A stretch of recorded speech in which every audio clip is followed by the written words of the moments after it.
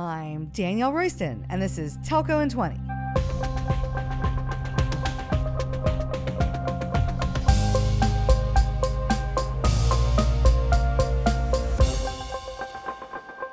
"2022 has been another amazing year.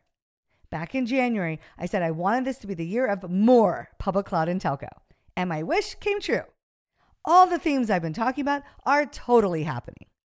I've had conversations with a rockstar roster of podcast guests, including Nathan Bell, Barry Frypink, and Neil McRae.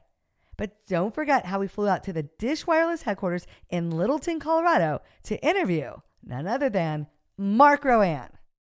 This episode first aired on June 21st, and since then it's been listened to and watched on our YouTube channel thousands of times. So for 2022, we are showcasing it as the podcast of the year and bringing it to you again.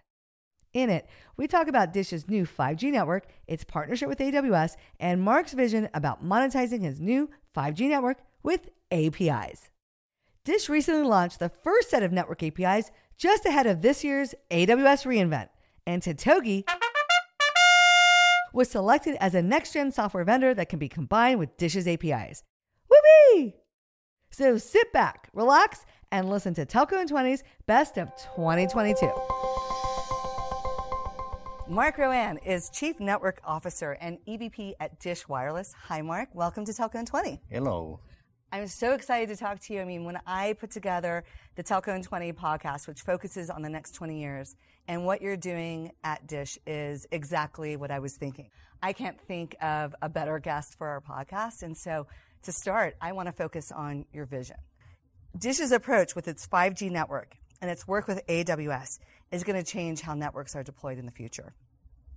You're taking new enabling technology, in this case Open RAN and AWS, and you're creating a new telco business model that makes what was formerly very complicated and super expensive now easier, faster, and less expensive. If successful, it will set the new standard in the industry on how to roll out networks. And so do you see Dish's network strategy as a totally innovative tech project that in 10 years we'll be saying, holy cow, Dish set the standard for the way networks are built? Because that's how I see this project. Yeah, actually, it goes well beyond Dish. I think we're lucky to be consuming technology now that is available to us, and it's completely new in the telco environment. You mentioned it, it's the cloud, it's new types of software. You have to see that all the cloud guys have been investing very successfully for 15 years. Yep. And for some reason, the telco never really tapped into that, and now all of a sudden we can. Yeah. And it's almost unfair because all of a sudden we inherit 15 years of massive investment and capabilities. And the other thing that is coming to us, where, again, we're lucky, 5G was designed by the standardization people to be cloud native. So if you look deep into the 5G standards, you see everything for microservices, everything for data-centric networks, whereas 4G, 3G were never designed for the cloud. So it comes at the right time, and we're surfing on that. So, yeah, it's brand new and very different. And I think you touched on something there that I think is very important. There hasn't been another industry that's invested as much CapEx as the hyperscalers. Usually it's always been telco that's been the big CapEx people. And now you're combining these two things together, and you get to ride their investment as much as they're riding yours. So I think that's another great insight. And the big investment they've made as an ecosystem is around silicon and stacks, which the telco never really did, right? So we were a bit starving in the telco from a lack of a very advanced silicon and software stacks. And all of a sudden now, this is coming to us. So, it's a new game. And so there you're talking about Graviton, like 2 and 3. Yeah, Graviton, but also NVIDIA, Broadcom, Intel, Marvell. They're all investing in ways that we've never seen before. And this is pretty cool. Yeah, it's super awesome. And so Dish is the first telco to really use AWS in this novel way. If you could wave a magic wand and change one thing of the AWS platform, what would it be? So I think I've said it a few times. We looked at all the cloud, and when we started with AWS, they were not telco ready. Yeah.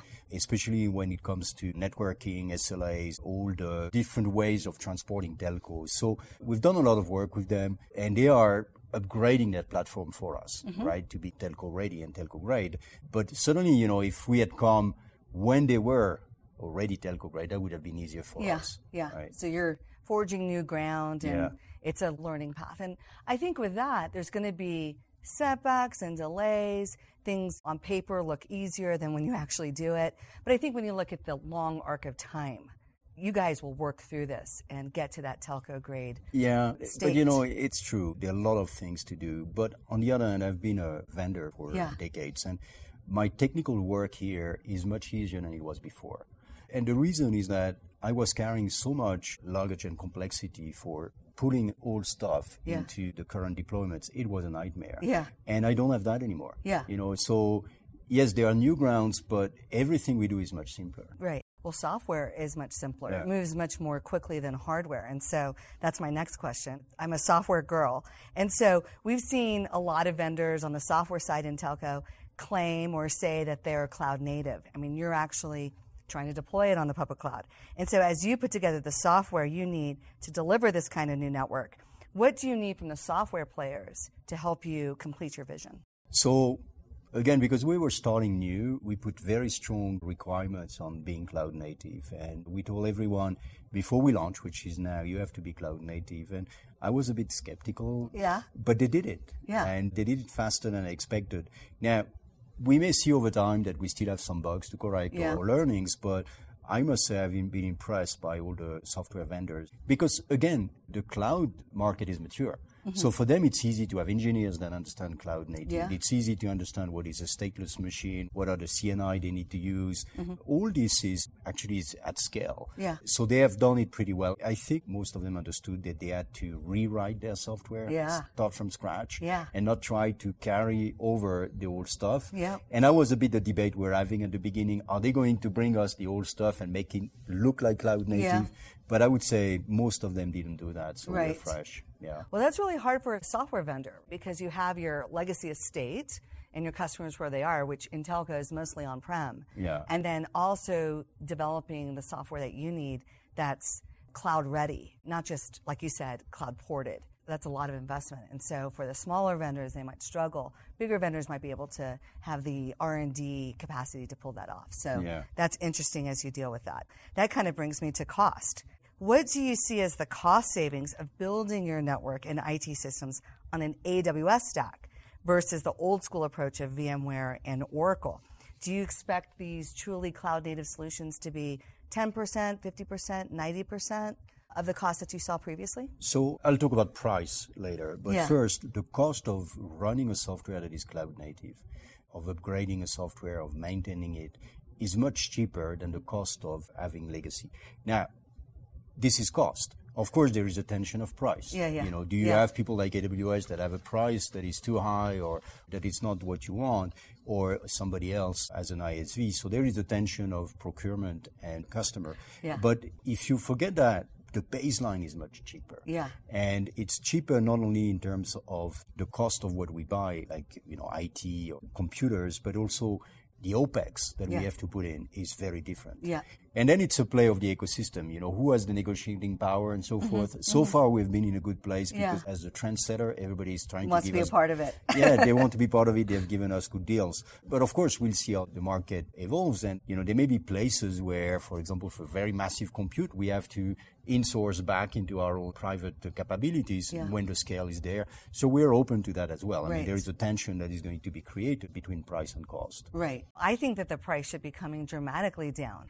Again, speaking with my CEO of Totogi hat on, just on charging versus on-prem, not having to pre-provision the capacity and the failover. Absolutely. And being able to do that dynamically and elastically with AWS is huge. It just changes the economics for people. Software that previously was only available to the world's largest telcos, now you can go a lot further down market to tier 2s and tier 3s and can now afford it. And I think that's going to change the landscape in telco. I'm super excited about that. And it's also the investment cycle. You can invest later when you have revenues and when you have traffic. Yeah. And you make fewer mistakes because if you invest too early, you are on the very early generation, the bleeding edge of technology or silicon, whereas we can just wait and take it when it's ready. When it's ready. Yeah. Yep. Now switching a little bit to the enterprise market. AWS has become the dominant public cloud vendor and US IT companies inside those groups. But still we see telcos building their own private clouds with their proprietary APIs. Are you excited to compete with open APIs and an open stack versus your competitors that are still walking in with a private cloud and proprietary APIs? Yeah, I have a very simple principle. I always want to publish our APIs and capabilities, and the more of our competitors that adopt it, the bigger the mass market, the better the economics for everyone. So I want everybody to join open APIs. I want everybody to publish, and I will continue to publish everything we do because, again, you want to belong to the mass market. Yeah. Well, I think the interesting thing here is enterprises, right? Your customers have already selected AWS. It is 50% market share, probably in the United States. It's pretty strong. And so when those teams are comfortable with AWS and already using it, I think since you're coming to the table with open APIs and AWS, it just makes that work so much more easily. Absolutely. And they don't have to learn everyone's different network, and your APIs are published. And again, those IT people, they just want to use something that's easy to use. If I'm your VP of enterprise sales, I'm like, give me AWS twice on Sunday. This is amazing. Yeah. Yeah. I think you mentioned it. It's all about developers and the ease of consumption. So yeah, if there is a big developer ecosystem, we're going to adopt everything out there. Right? I mean, they're just going to eat that up. Published doc, right? They just want to start coding and start using, and they don't want the hassle. All right. So now switching a little bit to competition. The other disruptors we're seeing in telco are the cable guys. Their advantage in the market is their cable plant, their in-ground cables already. And so when you think about your strength that you're bringing to the table with AWS's CapEx and infrastructure, is that helping you as much as the in-ground cables are helping the cable guys? Yeah, so we have a number of assets. First, we have the spectrum, right? So the spectrum allows you to have access to mobility and devices and data. It's a game about data. You need to have access to data, and then you're smart. But yes, the fact that we can go through AWS, its ecosystem of developers, of millions of developers, but also the print of all the data centers they have in the US is a big asset for us in terms of SLA, redundancy, reliability, scalability. So we're leveraging that. I mean, at Dish, we like to do the things where we can differentiate, so SLAs, software, but we never duplicate what people are better at. So cloud providers are good at cloud. We consume that. Well, I think a really good example is 1&1 in Germany is also building a new 5G network, but they're building all their data centers. They plan to build at least 4 major data centers and then all these micro data centers. And so I think what's really interesting, what you said, you get to ride on the coattails of the most dominant public cloud vendor. And I think that's a huge advantage for you guys. And in it over time, we're very successful. We have a lot of traffic. We will measure the need to insource some of that with our own compute. Balance it. But right now, there is no need for that. We're much faster using the cloud the way it is. Yeah. Oh, it's great. It's awesome. Now, sort of pivoting and speaking of competition, I hear that you're big time into sailing. I've read that in your spare time, you're working on AI technology to give insights to teams during races. And so I have to ask, are you using the public cloud for that? Please say yes. Yeah, absolutely. And again, it's all about data. Yeah. And once you have the right data, you sell much faster. Yeah. So yeah, it's the same story, same fun. Yeah, it's so awesome. Well, Mark, this was such an amazing conversation. Thanks so much for coming on the podcast. Well, thank you. Awesome. Stick around because we're ending each podcast with a Telco in 20 takeaway. I have 20 seconds to tell you something you need to know. Disruptive innovation takes time, and keeping up with new emerging technology comes with risk. Deciding to reinvent the way you build a wireless network can take up to a decade to prove out. If you're right, it's a huge win. If you're wrong, whoa, Nelly. And those who stood on the sidelines to watch won't have time to pivot once the new way becomes the de facto standard, leaving them scrambling to catch up. It's a tough call. It kind of reminds me of the mini computer market that got destroyed by the rollout of enterprise-grade personal computers back in the early 90s. Systems that used to cost enterprises $50,000 were replaced by systems from Microsoft and IBM that cost $2,000.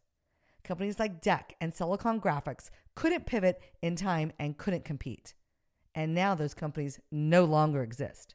My advice, don't be caught in the old way of thinking, paralyzed by your belief that a new way can't or won't work. Are we seeing innovation that big with Dish's most advanced cloud-native 5G Open RAN network? I think so. Just like I told Mark Rowan, I think Dish's approach will set the standard for the way networks are built in telco. I've been a supporter of this idea from the get-go. A year ago, I did an interview with Telecom TV's Ray LaMaitre on why I thought the dish deal with AWS would be a telco cloud game changer. Catch that video on my Telco DR YouTube channel. Then head on over to my website at telcodr.com and subscribe to my totally awesome newsletter. If you want to hear more of my thoughts about how I think Dish is going to be a huge winner in telco, make sure to follow me on Twitter at TelcoDR and let's connect on LinkedIn. You can also give me a call or WhatsApp me at 925-TELCO-DR. And of course, if you love this podcast, and how could you not? We just talked to Mark Rowan. Then share it with your colleagues and your friends. Later, nerds.